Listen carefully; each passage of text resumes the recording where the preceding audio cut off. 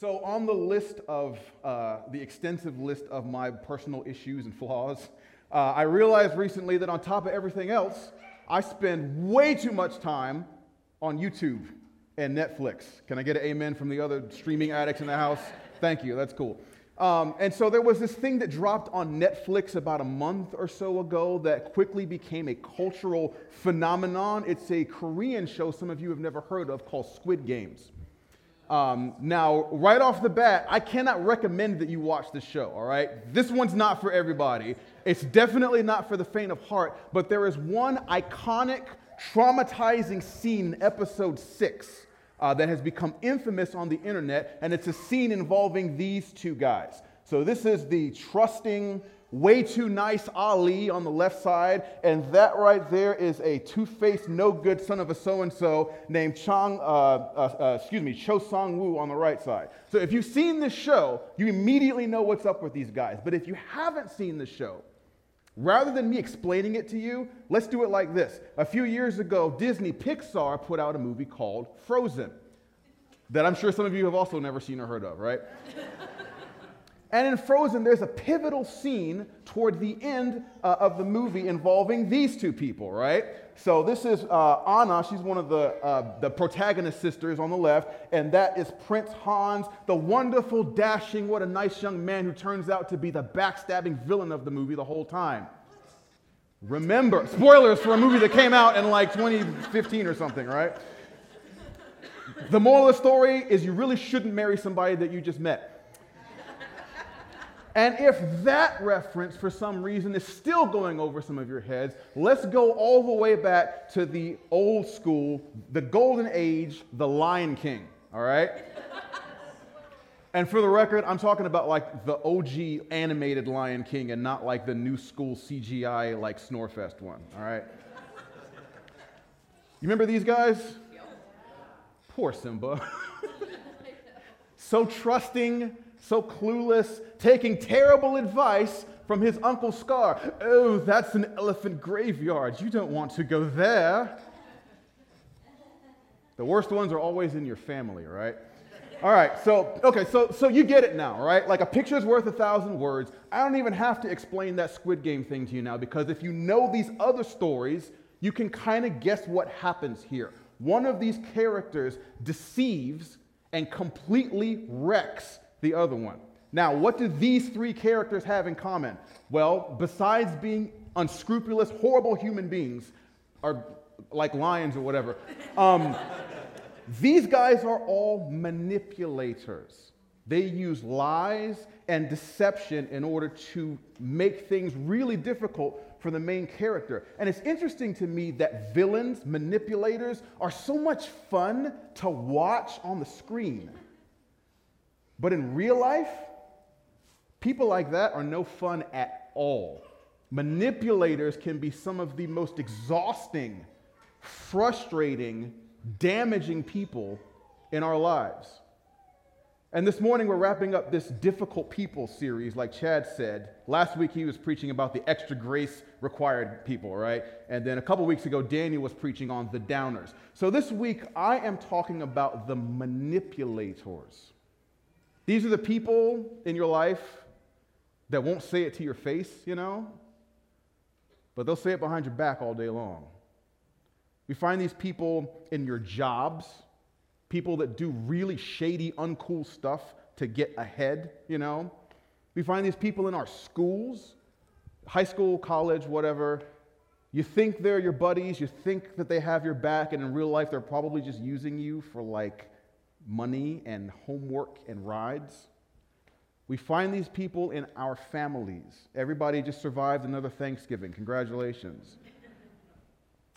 Our families can have manipulators, people who are always stirring the pot, always switching sides, always in everybody's business. And I hate to say it, but we can't talk about manipulators without talking about the church.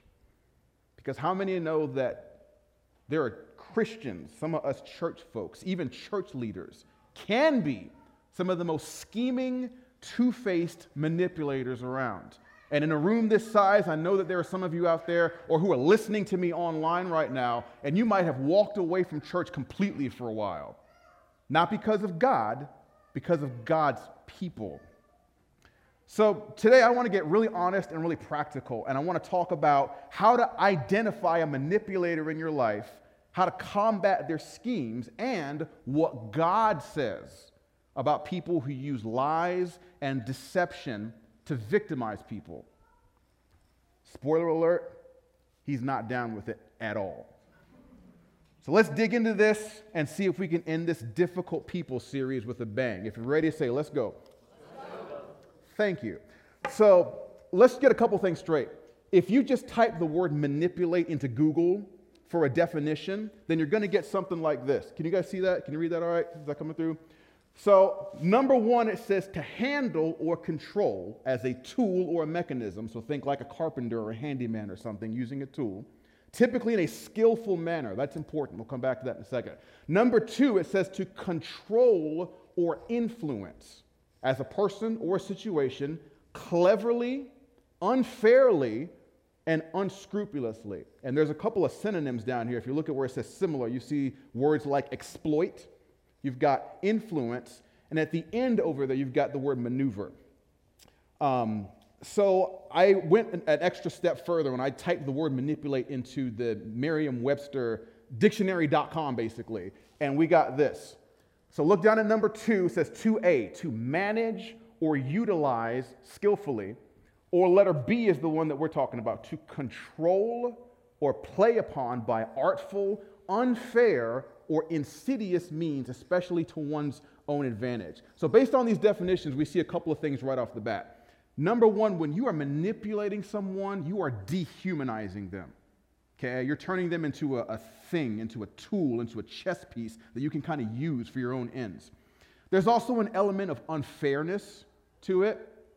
You know, you're using previously built up trust in that relationship, or maybe you're leveraging some kind of knowledge that the other person doesn't have. It's unfair. You're taking advantage of somebody. Again, think about the three characters that we had on the screen a minute ago, Uncle Scar and Prince Hans and Song Woo. Each of those people in those stories used a previously established relationship with their victim to kind of spin them.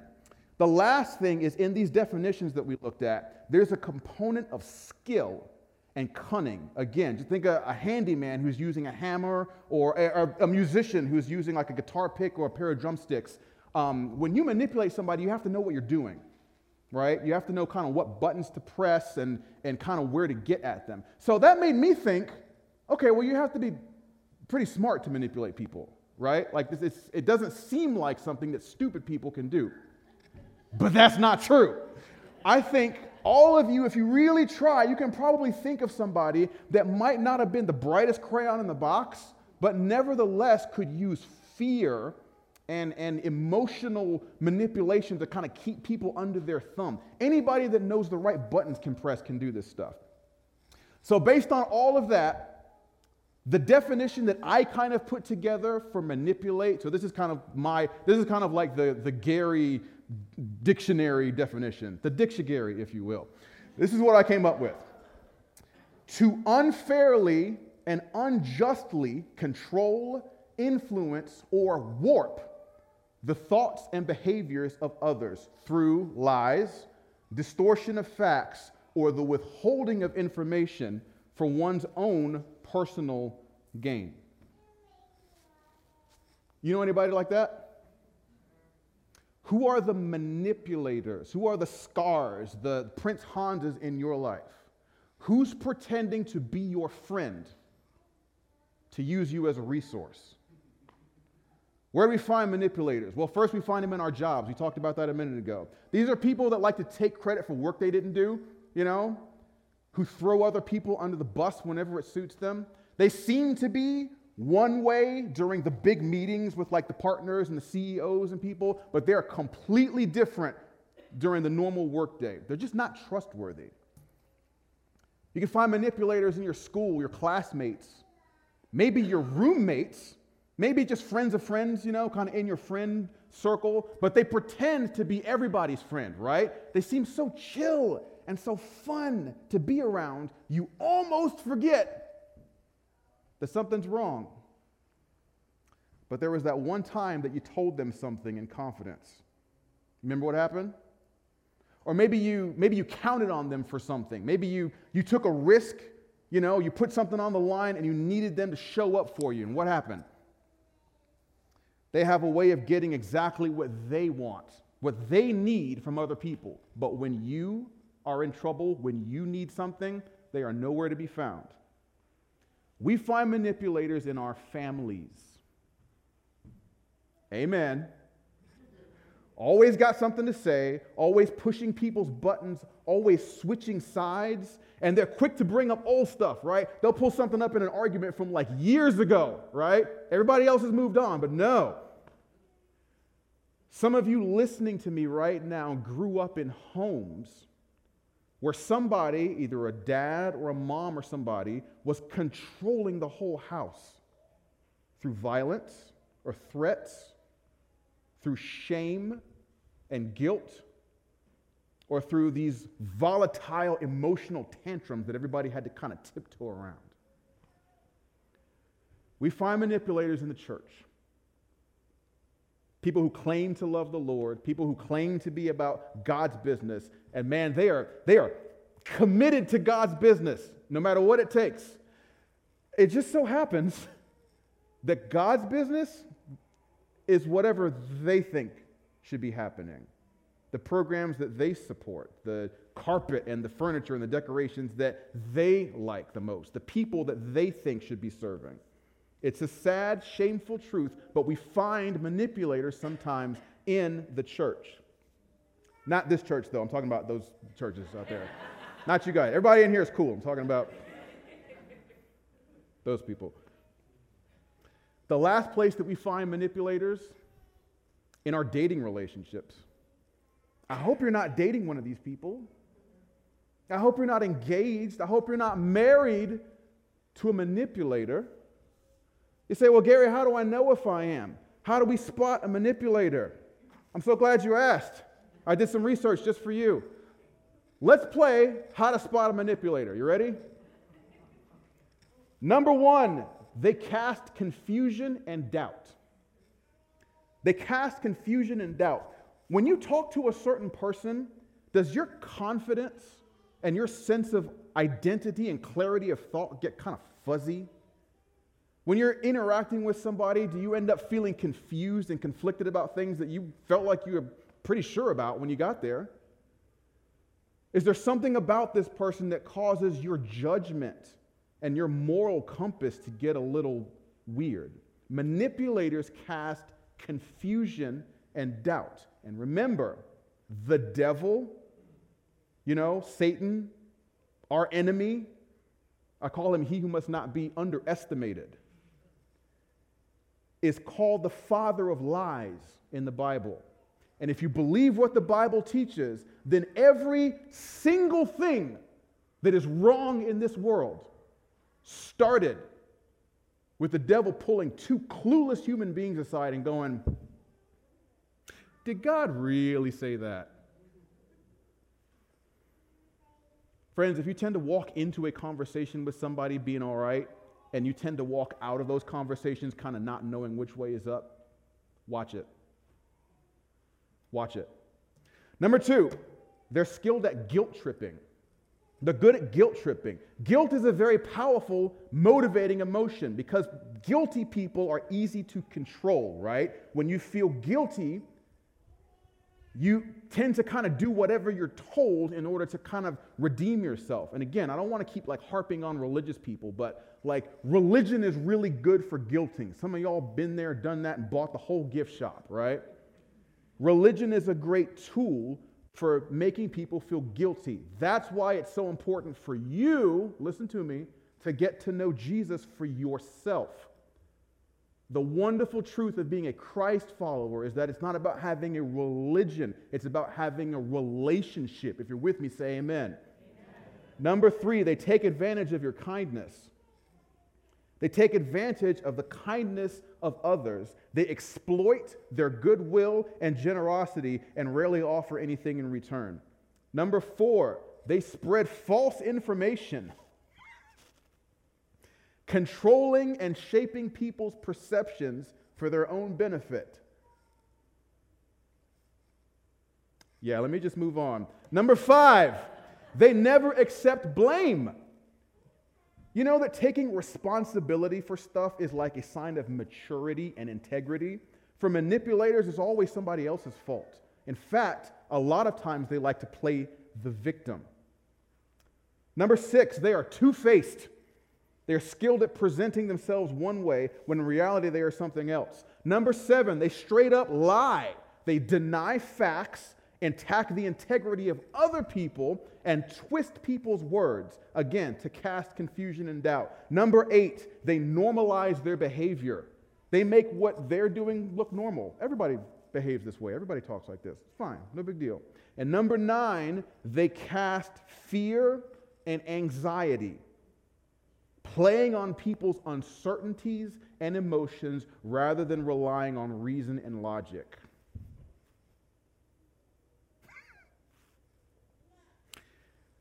Friends, when anybody acts like this, be they a family member, be they your boss, be they a teacher, a pastor, a police officer, a politician, or the king and queen themselves, when anybody does this stuff, regardless of how many people they have in their corner, regardless of whether they get away with it or not, listen to me, they are violating the laws and the character of God. And here's why. Because God is a God of truth. Let the church say amen. God is a God of integrity, clarity, and righteousness. You cannot read the Bible to study the character of God and not come to that conclusion. But you know what? Just like LeVar Burton used to say back in the day, don't take my word for it. Check it out for yourself. Let's look at the Bible, starting at Psalm chapter 34.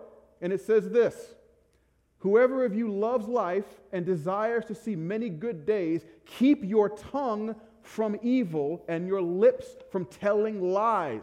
Turn from evil and do good. Seek peace and pursue it. Here's John chapter 16, starting at verse 13. But when you know what? Let's do this. From now on, whenever we hit the word truth in one of these verses, I want you guys to call it out real loud. Can we do that? Can we do that? Yes. When you see truth, I want you to holler back. So here we go. This is John 16, talking about the Holy Spirit now. It says, but when He, the Spirit of what? Truth. Comes, He will guide you into all the what? Truth. He will not speak on His own. He will speak only what He hears, and He will tell you what is yet to come. This is Philippians chapter 4, starting at verse 8. Finally, brothers and sisters, whatever is what? True. Whatever is noble, whatever is right, whatever is pure, lovely, admirable, if anything is excellent or praiseworthy, think about such things. One more. This is Jeremiah chapter 9. This is one of my all-time favorite Bible verses. Go memorize this right now. This is what the Lord says: let not the wise man boast of their wisdom, or the strong boast of their strength, or the rich boast of their riches. Check it out. But let the one who boast about this, that they have the understanding to know me, that I am the Lord, who exercises kindness, justice, and righteousness on the earth. For in these I delight, declares the Lord. Let the church say amen. God is a God of truth. Honor, truthfulness, and justice are the foundations of God's character. That's what it means to be holy. God always tells the truth. God always does what's right. And because of that, God's people must also be people of integrity. For us church people, here's a couple of verses that are aimed squarely at us. Let's start at Ephesians chapter 4. It says, therefore each of you must put off falsehood and speak what?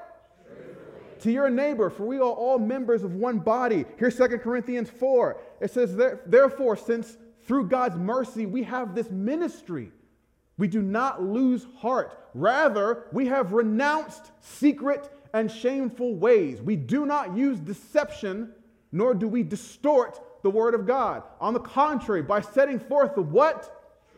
plainly, we commend ourselves to everyone's consciousness in the sight of God. Now look, every one of those Bible verses I just read has a certain context, right? Like they exist in a certain place within the sort of larger narrative of the Bible. Context is important. But what I'm trying to get you guys to understand right now is that Christians are not supposed to manipulate people. People are not supposed to manipulate other people. Why? Because God is a God of truth. Let the church say, praise the Lord.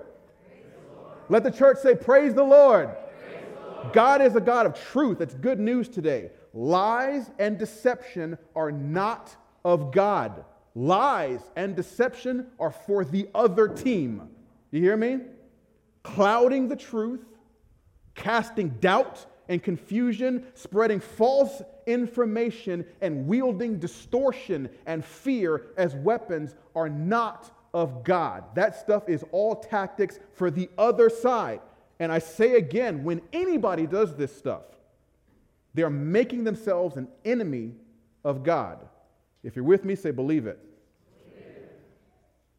Manipulation is also wrong because, as we said earlier, you are dehumanizing someone. You are treating someone less like a person made in the image of God, right, with inherent transcendent value, and you are turning them into a chess piece. You're turning them into a thing that you can use for your own ends. Now, there's one more aspect to all this, because some of y'all have been sitting there listening to me talk for the last 20 minutes or whatever, and you've been thinking, well, gee, I don't think I know anybody like that. I don't have anybody in my life like that. Can't think of anybody. Nope. Well, is it you? Is it possible that it's you? Are you sure it's not you? I hope it's not you, because look, if it's you treating people like this, if you're the one using all these tactics I just listed to get what you want from people, if that's you, if you're listening to me wherever you are right now, I'm going to love you enough in Christ to let you have this. Galatians chapter 6. Do not be deceived. God cannot be mocked. A person reaps what they sow. If you can't say amen, say uh-oh. Let's do another one. Jeremiah chapter 17. It says, I, the Lord, search the heart and examine the mind to reward each person according to their conduct, according to what their deeds deserve. Last one, Luke 17, I believe. Jesus said to his disciples, things that cause people to stumble are bound to come, but woe to anyone through whom they come. It will be better for them to be thrown into the sea with a millstone tied around their neck than to cause one of these little ones to stumble. So watch yourselves. If you are gifted with the ability to influence other people, that talent was not given to you for your own amusement, to build your kingdom, to spread your greatness. With great power comes great responsibility. Sooner or later, it all goes back to Spider-Man. You are on the hook for how you use your gifts. Amen? And if you are using your talent for influencing people to take advantage of them, consider this your wake-up call. God is not laughing. God is not amused. God says you're on the wrong side. Repent. Turn around. Make some changes. Let us know how we can help. We're here. But what about the rest of us? How are we supposed to deal with manipulators? We've talked about what manipulation is. We talked about why it's wrong and how to identify it. But what are we supposed to do? How do we resist manipulators? Number one, call them out. Call it out. If you've identified who these people are in your life, the next time this happens to you, or maybe if you're talking to somebody later this week and the light bulb comes on and you're like, oh my gosh, this person's trying to play me. Call it out right then and there. I don't think you're telling me the truth. I don't think that's right. That doesn't sound true to me. That doesn't feel right to me. That's not what I heard. That's not what I know. Where are you getting that from? What are you basing that on? There is a way that you can politely and respectfully but firmly call somebody out if you think they're trying to spin your wheels. And look, if that thought like terrifies you, if you're just not like the kind of person who can do like a confrontation like that, here's another idea. Just walk away.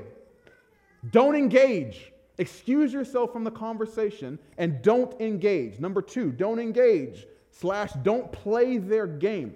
People who like to play word games are probably better at it than you. And the longer you talk to them, the greater the chance that they're going to be able to cloud doubt and confusion in your mind. So just don't engage. Just walk away from the conversation.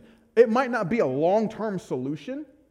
You might need to have it out with this person at some point, but you can take time to think through that and prepare for that on your terms. Maybe do that with somebody else, right? But right then and there in the moment, just don't engage. I know somebody who does this really well now. Check it out. By not responding to her mom's text messages, right? Like, this person's an adult. She's living her life. She's doing her thing. And sometimes her mom will text her with these little questions and these little suggestions that like she's learned to recognize as bait, And so she just doesn't respond because she's learned that anything she says in response, even if it's just like, Mom, can you please leave that alone? Or, no, I can't do that, and here's why. Or, Mom, this article you just linked me to is bonkers. Please don't send me this stuff. Hello.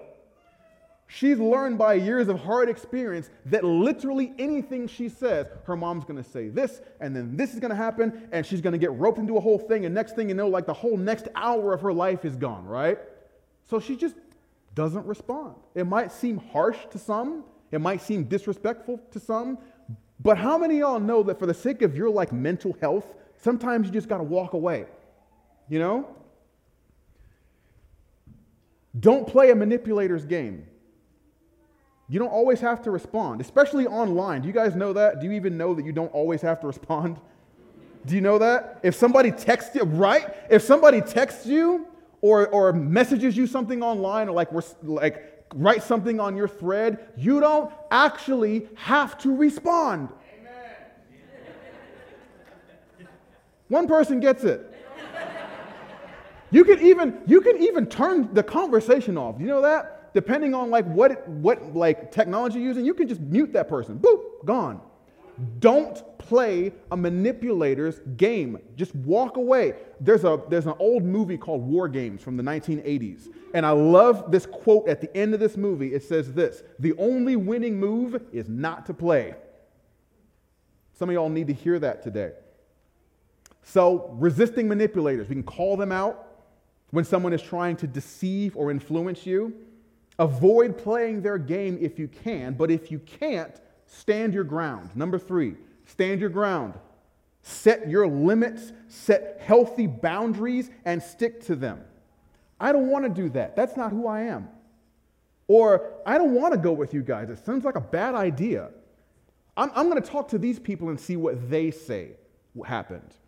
Thanks for your input. I'm going to do my own research on that. I'll get back to you.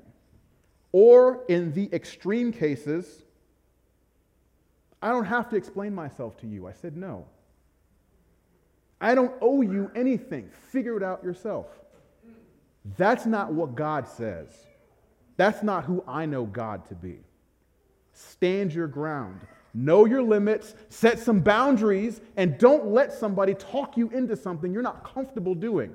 Now look, at this point I realize I'm getting into a whole this is like conflict management stuff, okay? That's not easy stuff. I don't mean to make it sound easy. So you might need to read some books. You might need to get some advice. You might need to get some counseling on how to navigate those relationships.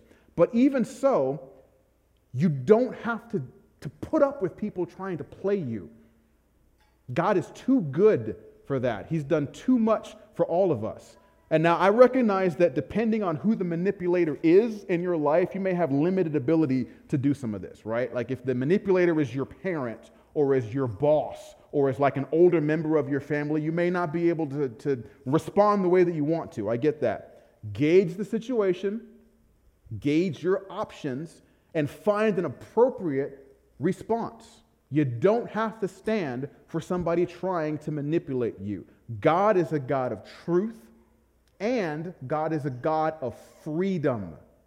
One last verse and I'm done. This is Galatians chapter 5. It says this: "It is for freedom that Christ has set us free. Stand firm then, and do not let yourselves be burdened again by a yoke of slavery." Guys, God is too good. He loves you too much, and He has done too much on your behalf to let somebody bully you, mislead you, and dare I say enslave you with lies and intimidation and guilt. There are real life supervillains in the world.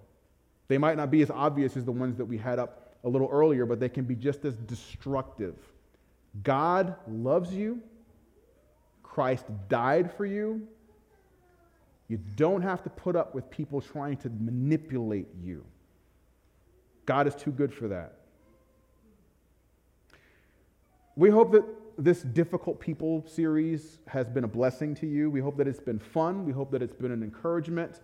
And where appropriate, we hope that it's been a warning. God has done great things for all of us, and He's just getting started.